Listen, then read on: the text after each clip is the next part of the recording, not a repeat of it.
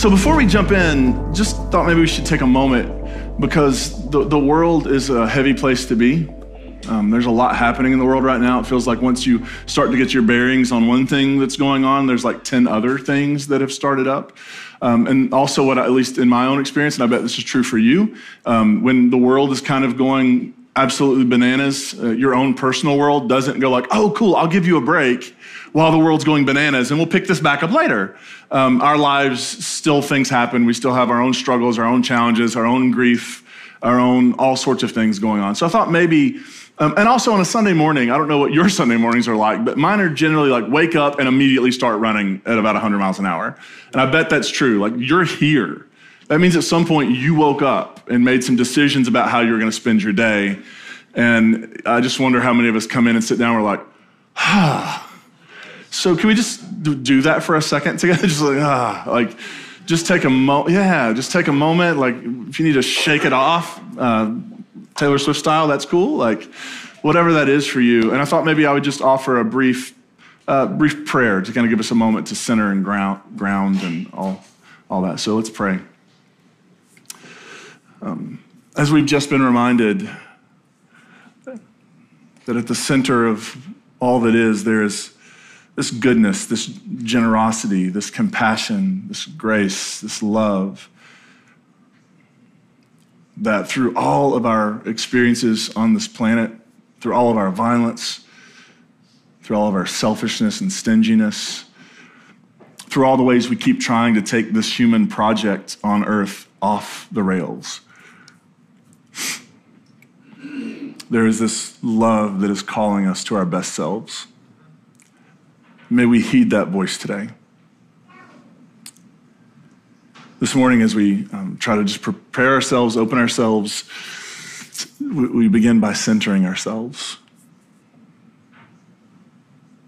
And so we just want to acknowledge this morning that in this space right now, online, right now, there are people who are processing all sorts of pain and grief and loss. There are people who are bringing all sorts of joy and excitement and possibility, and we're all here together. And we are on a planet that is spinning in the galaxy right now, in this solar system. And all over this planet, there are people bringing grief and joy. There are people who are struggling for survival. And so we acknowledge this morning the diversity of human experience. And we long to be part of healing and goodness and love being spread further and further into this world. So give us wisdom, create an openness and a sensitivity in our hearts to join that work, we pray. Yes. And everybody said, Amen. So we are in a series called A Crash Course on Progressive Christianity. And what I keep saying, because I want to make sure it's really clear, is that this is not an exhaustive series. That would take a really long time. This is sort of here are some of the high points. These are the Cliff's Notes about progressive Christianity. And we've really done this series for a couple of reasons. One is a reminder for some of us. And two, there are lots of people joining us all the time who are like, can you explain a little more about progressive Christianity? And I'm explaining my version of progressive Christianity. One of the things that I believe is completely true, contrary to what you've heard come out of newly minted speakers of the House, there is no such thing as a biblical worldview, and there is no such thing as a Christian worldview. There are biblical worldviews, because there are lots of them in the Bible, and there are Christian worldviews. There are just about as many worldviews as there are Christians, right? Because nobody Christians exactly the same way. We all do our own things. We all make our own decisions. So I'm giving you my lens, the lens that I lead with here at Grace Point, the lens that has formed our community here at Grace Point. And if you hear something in this series that you don't like, that's cool. You don't have to agree with me. But I hope what does happen is that maybe for some of us, this will give us a little bit of language to explain our hints and guesses and intuitions about how all this maybe might be able to work. And so we know what we can't believe or affirm anymore, and what we're trying to sort through is what can we say positively? What do we... But does anybody else feel weird about the word believe? Is it just me? Like I feel like what is believe? Like it feels like trying to nail Jell-O to the wall. But this idea of here's where we land conviction-wise currently. Here's what we think about things, knowing that it's always open for refinement. The only thing I do believe deep in my bones is nothing I've shared with you in this series or will share. If I'm wrong, and I'm wrong on something, it is not because we didn't stay back here. It is because we have not fully moved into love as deeply as we can possibly go. And that's what we're trying to do, to move closer and closer to love. And so today I want to talk about something, a facet of progressive Christianity, and that is progressive Christianity seeks to be a just and generous faith tradition. I want to talk about what that means. What does it mean to be just and generous? And I want to begin just by acknowledging the previous lens, the lens that I grew up with, the lens that many of us did, which is that the whole point of faith, the whole point of belief, the whole point of being a Christian was really about getting out of this world. Anybody else grow up with that lens or have that lens inherited? You inherited that lens? Like the whole point of life is to make the right decisions, to sign up for the right doctrines so that someday, either when Jesus comes back or when you leave this world, that you go to heaven when you die. Like it's the entire point of faith in the lens I grew up with was to get out of here. So you don't got to go home, but you can't stay here. You want to go to heaven. That's the point. And that permeated everything for us. It permeated all of our theology. It permeated all of the sermons, and it even permeated our music. And there was a song I remember growing up in the Free Will Baptist Church. We had these hymnals called the Heavenly Highway Hymnal. Does anybody know that hymnal? That feels like a deep cut, doesn't it? Like, not a lot of people are going to know that hymnal. But there's a song in there, and the song was called, I Can't Feel at Home in This World Anymore. And the song began with this line, this world is not my home, I'm just a passing through. When actually this is our home. And so what we've come to understand is that previous lens that was all about evacuation was grounded in some really unfortunate theology. And the lens we're operating from now is that God's dream is not that we would abandon earth for heaven, but that we would essentially bring the life of heaven to earth. And by the way, heaven doesn't mean a place beyond the clouds where there are little angel babies with harps on clouds, and none of that. What heaven means in the scriptures is that's not talking about a geographic place. It's talking about essentially where God's will is done, where God's justice is done, where God's love is present. And so heaven is not about abandoning the world in the scriptures. Heaven is about joining God to make this world a certain kind of place. Heaven is not a place, but it is a way in scripture. It is a way of being. So to say that progressive Christianity is about seeking a just and generous faith means that we understand that what the word God is pointing to, or what the word God is a metaphor for, and we could have like 27 million weeks on what the word God means, and there would probably be just as many opinions as there are people in the room. But this idea, whatever God means to you, that this idea of God has a passion for justice, that God cares about justice being done on earth. And that this God also has an abundant kind of generosity toward everything and everyone. So I want to look at those two things: justice, God being just, their tradition being just, and generous. This idea, I grew up with an idea of God being just, but usually what it meant is God is just, and because you're a bad sinner, God's justice means God has to torture you forever and ever. And I really never could compute how justice could be infinite punishment for finite crime, right? Like that whole idea of God tortures people for eternity for something they did for 75, 80, 90, 120. I mean, if you hit 120, you're killing it. You're doing it. You're really, but even 120 years, think about it, 120 years, and then you get eternity as a punishment. How is that even remotely just? And I think for us to understand God's justice, we have to begin to recalibrate what we think about the word justice. And I bet when most of us hear the word justice, we think of it through the lens of retribution, retributive justice. What is justice? Well, justice is somebody who's done something wrong getting what they deserve. It's about being punished, right? We've built an entire criminal justice system in this country that is really just about punishing people for things that they've done that broke the law. It doesn't actually generally seek to bring wholeness. It doesn't seek to repair. It doesn't seek to bring healing. It just like, you're bad, we're going to punish you. And that is really because that is the lens we've had for God. God is angry at us because we have done the wrong thing, and God's justice means we need to be punished. But actually, that doesn't seem to be the way that our tradition understands God. It doesn't seem, now some parts of our tradition, of course, there are passages in the scripture where it seems like God really wants to punish people. And people interpret their experiences as God's punishment. That's true, that's in the Bible. That's not the only lens that's in the Bible. There's this lens that we see in Jesus and the other prophets, many of the other prophets, that sees God's justice not as retribution, but as restoration. God ultimately cares about bringing healing and wholeness and repair to situations that have brought pain and agony into the world. And I get that it sounds like when people hear that, like that sounds really nice, but does it ever really work? I think if it seems like Jesus signed up for it, I think Jesus believed it could work. That there's a way to be human. There's a way to deal with the problems of humanity that is not retributively based, where the point is not just getting even. Has anybody, you don't have to raise your hand here, but like, just give me a knowing look. Anybody here ever gotten revenge on somebody before, even in a small way? It feel really good in the moment. It did, didn't it? Like they said something about you and you said something about them that was way better, worse than what they said about you. And they are dealing with way more reputational damage than you are. And there's a moment where you feel like, yeah, I feel really good about that. But then you realize as it goes on, like that actually didn't scratch the itch.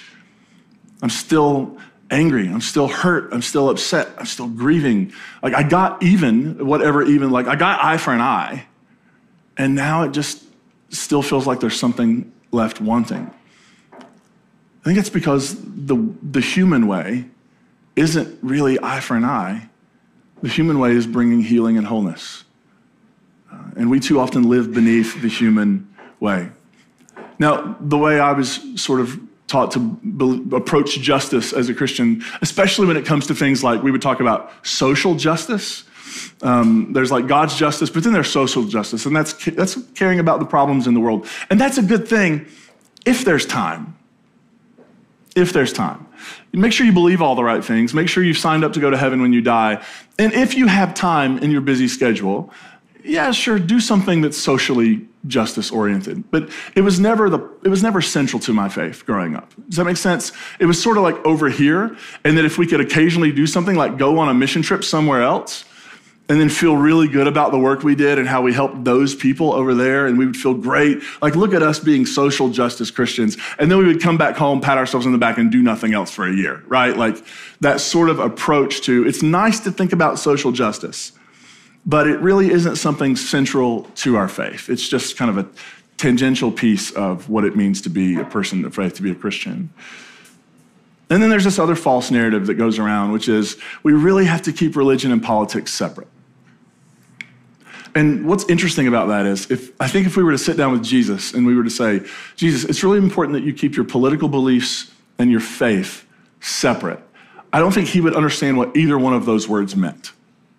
Because in the ancient world, they had this understanding that we've tried to like sophisticate ourselves out of, but they're really actually right. And that is, whatever your political beliefs are and whatever your faith beliefs are, they're the same thing. And that's true about your economic beliefs too. They all work together. They legitimate one another. I know lots of people who have supported lots of terrible things because they thought it was supported by their faith, right? And I know people who have felt like they had to go against their faith to support something really beautiful because it seemed like their faith was against it. And the truth is, our politics, well, because the word politics, it just means how we order our common life. I mean, that's what politics actually is about. It's like, how do we make decisions about how we're going to run the world together? We have this planet, we're all sharing it. Some of us better than others, but we're all sharing it. How do we ensure that we're doing it in a way that is just, generous, and compassionate? Or how do we ensure that we're doing it in a way that benefits a small group of people and then punishes another group of people? Or blames another group of people for their own issues when actually the system is creating the problem to begin with. right? So this is why sometimes we dip into what people would say the realm of politics here. Now, my hope is that, and I think what people maybe mean, or what they hope to mean, is partisanship, like where you just end up supporting one person or one group or one party or one thing, regardless of how bad the rest of it is, that you don't offer balanced critique when somebody's doing something wrong or whatever. That's not what we're talking about. What we're saying is there is a way that the world is running right now, and it's not working for most people on the planet. And that is not just a political issue, that is an issue of faith, because so often we vote what we believe. And if we are being given an understanding of faith that is grounded in retribution, or grounded in the idea that God doesn't really care as much about the problems of the world as God does getting people out of the world, then we'll end up supporting a lot of things that aren't very good for the planet and aren't good for the people on the planet.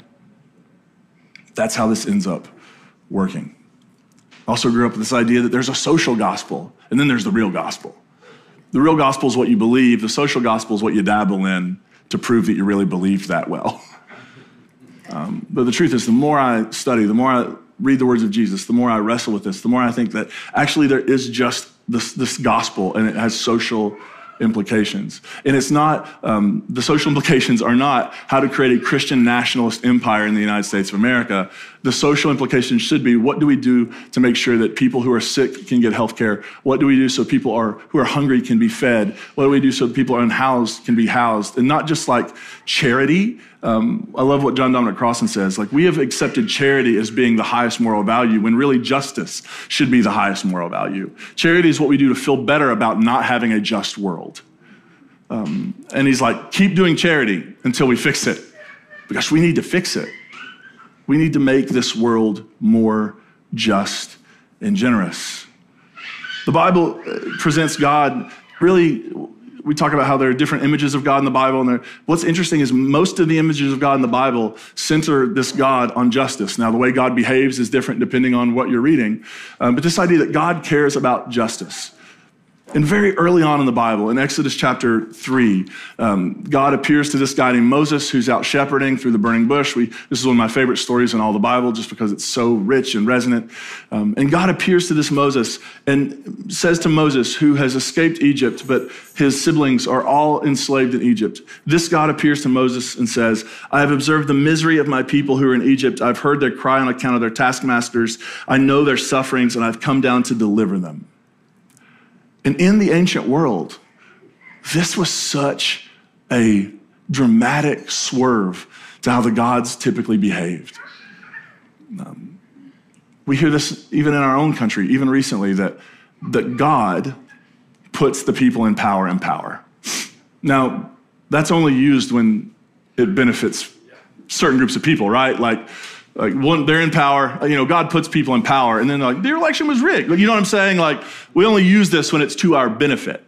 But this idea that God puts the powerful in power, so to push back on anybody in power is ultimately to push back on God. This happens at the political level. This happens at the religious level. How many of you ever were in a situation where you felt like you had a religious leader and that if you disagreed with them at all, your belonging was at stake? Because if you push back, if you doubt, if you question, if you don't say absolutely yes to everything the person up front is saying, that somehow your belonging is in jeopardy. We do this when it's favorable to us. It's how the ancient world operated. Pharaoh's in power because the gods put Pharaoh there. So this idea of this God being concerned not about those in power and legitimating those in power, but this God hearing the cries of the oppressed is a pretty new idea in the ancient world. Transformative idea. Prophets like Amos, one of my favorite prophets, pick up on this. And actually, through the mouth of Amos has God say some pretty interesting things for the ancient world and even ours. In Amos 5, God says, I despise your festivals. Not the fall festivals, though. God really loves the fall festivals. There's actually a footnote in there that if you go down in the original language, it says fall festivals are sort of grandparented in to this. I take no delight in your solemn assemblies. Even though you offer me your burnt offerings and grain offerings, I will not accept them. And the offerings of well-being of your fatted animals, I will not look upon. Take away from me the noise of your songs. I will not listen to the melody of your harps, but let justice roll down like water and righteousness like an ever-flowing stream. God essentially, I have a friend on Twitter who has a Twitter account called Almighty God. Does anybody follow Almighty God on Twitter? Does Almighty God follow you? But this particular Twitter account, like every Sunday will post, church is canceled today, and then give a reason. Like, church is canceled today for brunch. Church is canceled today because it does really bad things in the world, right? That sort of thing. And the reality is what God is actually saying through the prophet here, what the prophet is putting on God's lips is, church is canceled today because of injustice. Because God cares more about justice being done on earth than God does about God's fan club getting together and telling God how great God is. God is more concerned with the action of justice than God is that we get together and sing the songs and do the ritual and the routine. And then we come to Jesus. In Luke chapter 4, Jesus is in his hometown giving his sermon in his hometown synagogue. And he opens the scroll of Isaiah and he reads from Isaiah 61. And this is how Jesus ends up summing up his work, what he's about. The Spirit of the Lord is upon me because he has anointed me to bring good news to the poor, to proclaim release to the captives and recovery of sight to the blind, to set those who are oppressed free, to proclaim the year of the Lord's favor. Now, what's interesting is there's a line right after that in that Isaiah text that says, in the day of vengeance of our God, and on the fly, Jesus edits it out, which is kind of awesome, isn't it? It's like Jesus gets to it, he's like, oh, that part's not very good. This is not a day of vengeance, it's a day of jubilee. It's a day of justice, it's a day of healing, it's a day of compassion, it's a day of liberation. We don't need God to be vengeful. What we need God to do is bring healing and wholeness and justice to earth. So I believe, personally, that to follow Jesus is to care deeply about the world and to work to create a world where human flourishing is possible for everybody. I think that's what it means to follow Jesus. I think that's our call, which means then not only are we a people of justice, but not vengeful justice, but restorative justice, but we're also a people of generosity. I love that when Jesus talks about God, he doesn't talk about God in any of the scarcity mentality ways that my approach to God was marked by throughout most of my life. Right? There's only so much to go around. Like, if you want an example of this, in about 4 weeks, we're going to have just celebrated Thanksgiving in the United States. And the very next day, people are going to show up at department stores and fight each other over flat screen. Are there anything other than flat screen now? Is that a dated reference? They're going to fight each other over TVs. We are so thankful that I'm willing to punch a stranger to get that deal, right? Like, really? But I think that's our model for humanity. So much is, there's only so much to go around. There's only so much love. There's only so much goodness. There's only so much food. And what we find out is that our planet could actually sustain a couple more billion people than it is with nobody being hungry, and yet we live in a world where a good chunk of the planet is starving to death because we have chosen to believe there's not enough to go around. And as our dear friend and drag queen and CCM megastar Flamy Grant says, you were afraid there was not enough, but you actually can't run out of love. Right? This idea that there's not enough goodness to go around is not grounded in God. It's grounded in a scarcity mentality that causes us to look at our neighbors with suspicion and causes us to rate ourselves and our value based on how we measure up on a socioeconomic scale compared to everybody else. And it means we'll do whatever it takes to be a little bit ahead of everybody else. And again, it's why people bought, in the weirdest flex maybe, so much toilet paper for a respiratory virus. Do you remember seeing this happen? Like, you would go to the grocery store and they were out of toilet paper. And I was like, is there something else going on that I don't know about? And if so, what happens when we run out? You know what I mean? Like just, is this really? But we get afraid. And when we get afraid, we have no good ideas. And so many of us were indoctrinated with fear being the primary motivator for the reason we do everything. And so we create a planet where we believe there's just not enough. And yet Jesus, in his earthly ministry, when he would do his deal, his needs were, you know how Jesus' needs were met? By the generosity of other people. And he actually sends his disciples out to go do ministry. And he's like, hey, don't take anything. Don't take extra. Don't take cash. Don't take anything. You're going to depend on the hospitality and generosity of the people around you to do this. Don't play in the economic system of the empire to make this work. Let other people support you and care for you. Jesus had this understanding that God cares about the birds, that God cares about the flowers, and this same God cares about us. And through the way Jesus did his ministry, when he sits people down in groups and he takes a little bit of food and feeds a whole lot of people, we can have long debates and discussions about how literal that story is, but I think at least one of the lessons of that story is if we organize ourselves and everybody shares, there is enough to go around, because Jesus' lens for God was one of abundance. If I share and you share and we share, there will be enough for everyone.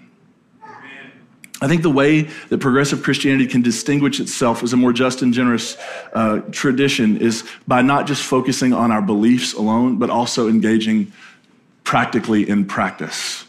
I think it's very easy for us to, it's very easy for me, I won't put this on you, it's very easy for me to get lost in the reimagining faith piece of this, where we're talking about what we no longer believe and what we now believe, and it ends up just becoming an exercise of the head. And we're going to talk about this more next week. But it ends up getting lodged here, and it's primarily just like what we came out of, in doctrines and propositions, as opposed to, oh no, we are coming to this understanding that God is just and generous, that God has a restorative justice and concern for the world, and that God's generosity, if it's going to flow through to the world, it's going to come through us. Because here's the deal. Anytime I've ever had a need, anytime I've ever been in a bind and something has happened and something has come through, whatever it was never was postmarked from the heaven.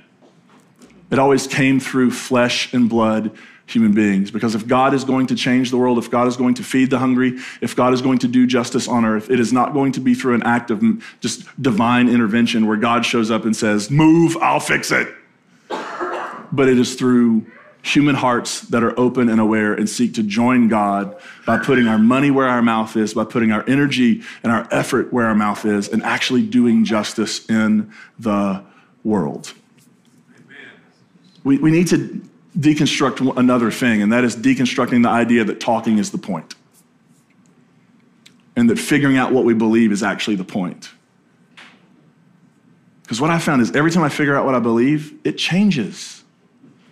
Not because I'm wishy-washy, but because I'm awake, and I keep encountering other people, and it keeps stretching my understanding of what the word God means, or who Jesus is, or what it means to be a good human being, or what it means to be a part of human flourishing in the world. I keep having experiences that say your lens is still too narrow. It needs to expand and expand and expand. And I think that's what the invitation here is to generosity. It's to realize that we are being invited quite literally. We always dabble in metaphor. We're being invited quite literally to be the presence of the divine in the world. The way God will care for our neighbors is not by just popping in, but it's through showing up in us. Does that make sense? And so what we're trying to create here at Grace Point and in this progressive Christian movement is a movement that really cares about justice. Not anger, not vengeance, but restorative justice and generosity. And we live on a planet that desperately needs justice. And that work requires the ability to nuance. Right? What we're seeing continuing to develop in the Middle East right now, where you have all sorts of things happening at once. You have a terrorist organization like Hamas doing terrible things that should be condemned. You have an Israeli government that is using this often as cover to do other things, and have been doing other things for a long time to the Palestinian people. You have a rise of anti-Semitism, where people are using what's happening in the Middle East to justify the hatred of our Jewish siblings. And it's happening all over the country, and it's a really scary moment for our Jewish siblings, and they need our support. And in the middle of all this, we have innocent Palestinian civilians and Israeli civilians who are caught in the crossfire. Justice does not look like one group of people being eradicated.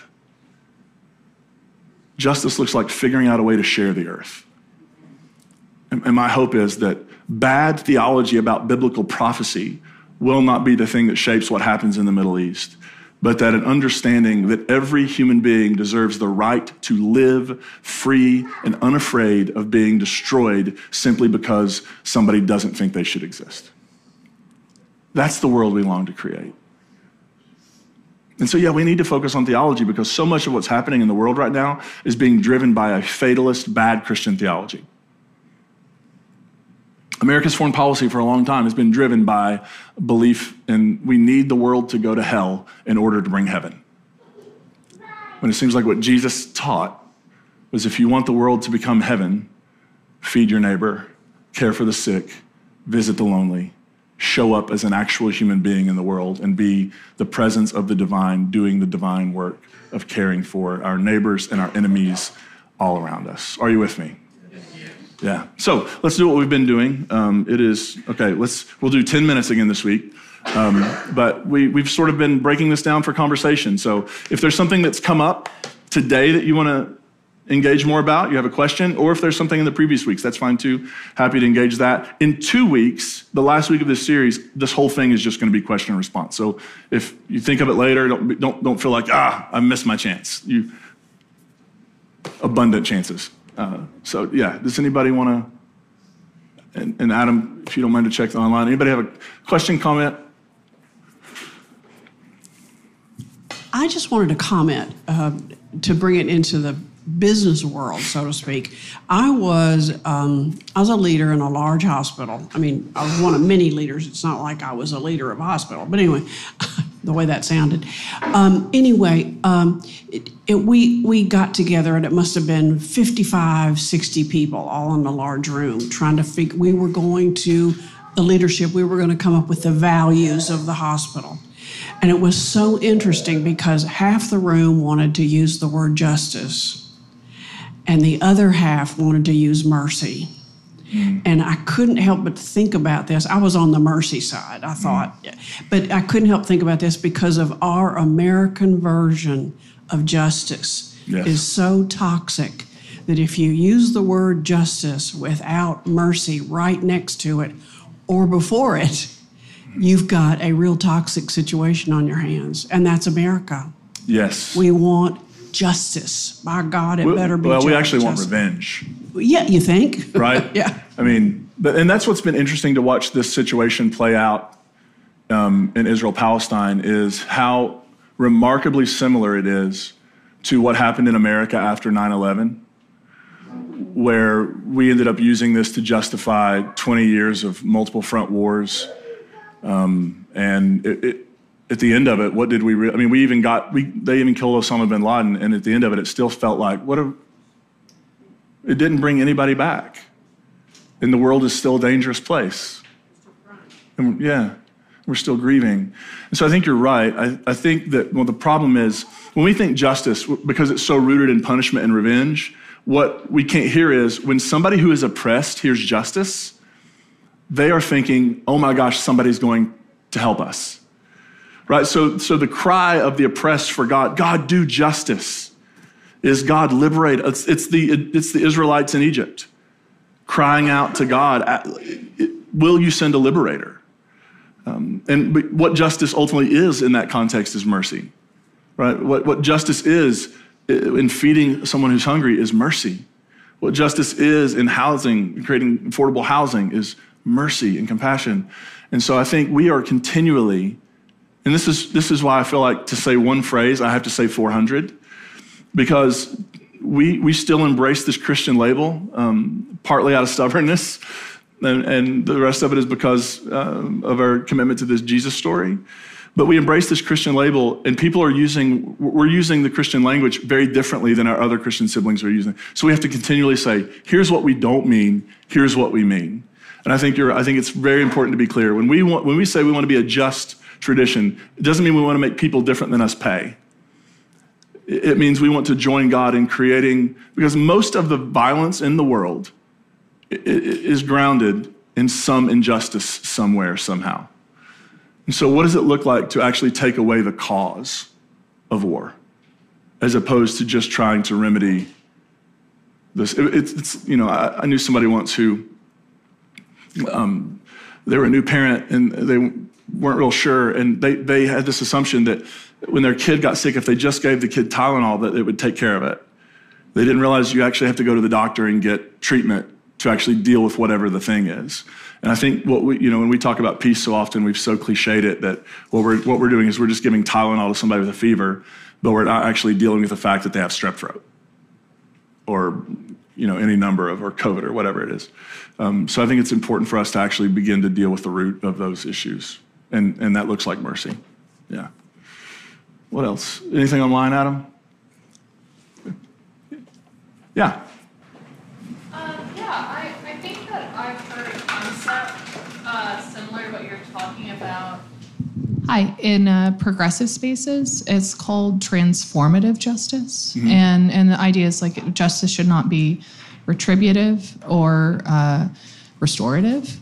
Even it should be transformative. So we need to, like you're describing, look at the things in the systems that cause the harm to happen and to fix those causes, right? Yep.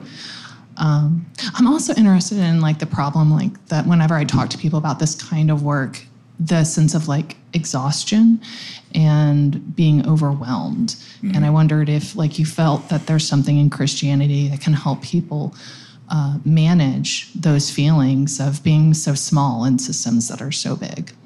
Yeah, I think, so there are human beings that behave poorly in the world, but ultimately, the problem we're facing is a systemic human issue. And it's not one we create. This has been a human issue for a long, long time, right? This idea of power and wealth and control and using violence to maintain order and all of those sorts of things. And so, fatigue is a real thing. I feel like, one of the things that we would have done in my previous days in conservative church is if somebody had fatigue, we would shame them for it instead of saying, it's sort of that when you're on the airplane, they only do this to me when I have one of my kids with me, but they'll be like, hey, Dad, put your mask on first. And I'm like, oh, sure, I will. And deep down, I'm like, probably not. I'm probably going to do that. But I get the idea, right? You have to get your own airflow or else you'll be out and you can't help anybody else. So I think, one, having a rhythm and a practice of rest is important. Two, I do think there's, the enormity of it can feel like, where can I even begin to make a dent in the problems of the world? And the fact is, and the truth is, it may seem insignificant, but it really is just doing the next thing in front of you. And bad things can snowball, right? Good can snowball. Good can pick up a head of steam. Good can become the next big thing, right? So there is this sense of, my gosh, our energy is depleted. Are we even making a difference? And we are making a difference for someone. And even if we're not able to get everything we want done in the moment, we are pushing the ball further towards justice. And so I think it's important to have a good practice of rest, but I think it's also important to be in communities together where we can figure out how to leverage. I'm one person, but we're not. We're several people. And what can we do? And what can the wider Grace Point Network do if we, all over the world, because that's where we're located, if we put our creativity, resources, and energy together? So I think it's realizing that the work of justice really is a team sport. And we need each other for this way more than we can possibly begin to imagine. Anybody else? Has anybody else noticed the problem with people struggling with the ability to nuance? This has become a glaring problem. The issues we're facing are not just these good guy, bad guy. This is cut and dry. That's just not how any of this works. And I think part of what maybe is a responsibility for a community like ours is to help each other realize how to nuance, that the world is a really strange, difficult place, and it requires understanding and creativity if we actually want to make things better. That's been apparent in so many conversations I've had this week, that we're struggling with nuance as a species. Anybody else? Yes? It makes me think about my work doing education research. We often would see that as if we'd succeeded, if we got people to see the nuance in a situation. We had State Board of Education who thought, oh, if we want better teachers, we just need to raise the bar to entry. Well, then oftentimes those tests for the bar to entry are racially biased. And so, or, just getting people to see the nuance of things I think is hard, but it takes conversation, it takes experiences. I'm thankful to this community, I think, because it does a lot, just getting to know people, I think, helps you see that. So I think that's a really interesting point. Yeah. Definitely. So I actually just have a microphone. Oh, I was like, yes? I personally just had a question, and that is, in a time like this when we're dealing with things that are happening like Israel and Palestine, I'm just curious if you have insight on where the responsibility lies between reactionary and responsive justice, because obviously something terrible can happen like bombings, like attacks from Palestine, and I think there's a need to be reactionary to be able to help with those situations, but then also there's the responsive justice, I think, that comes with the long-term problems that we've been seeing arise that we just haven't been aware of. So how do you balance taking care of the current problem while also trying to solve the long-standing problems that are evident from the reaction? I think if I had the right response to that, I would not be in this room. I would be in the Situation Room. And they haven't called me, thankfully. I do think, I do think part of the reason we end up seeing so much reaction in the world is because we aren't doing things on the front end to make peace the norm. So, you think about, you have these global military conflicts that end. You have one group of people who beat another group of people sometimes. They make a treaty where this one group's like, we give up.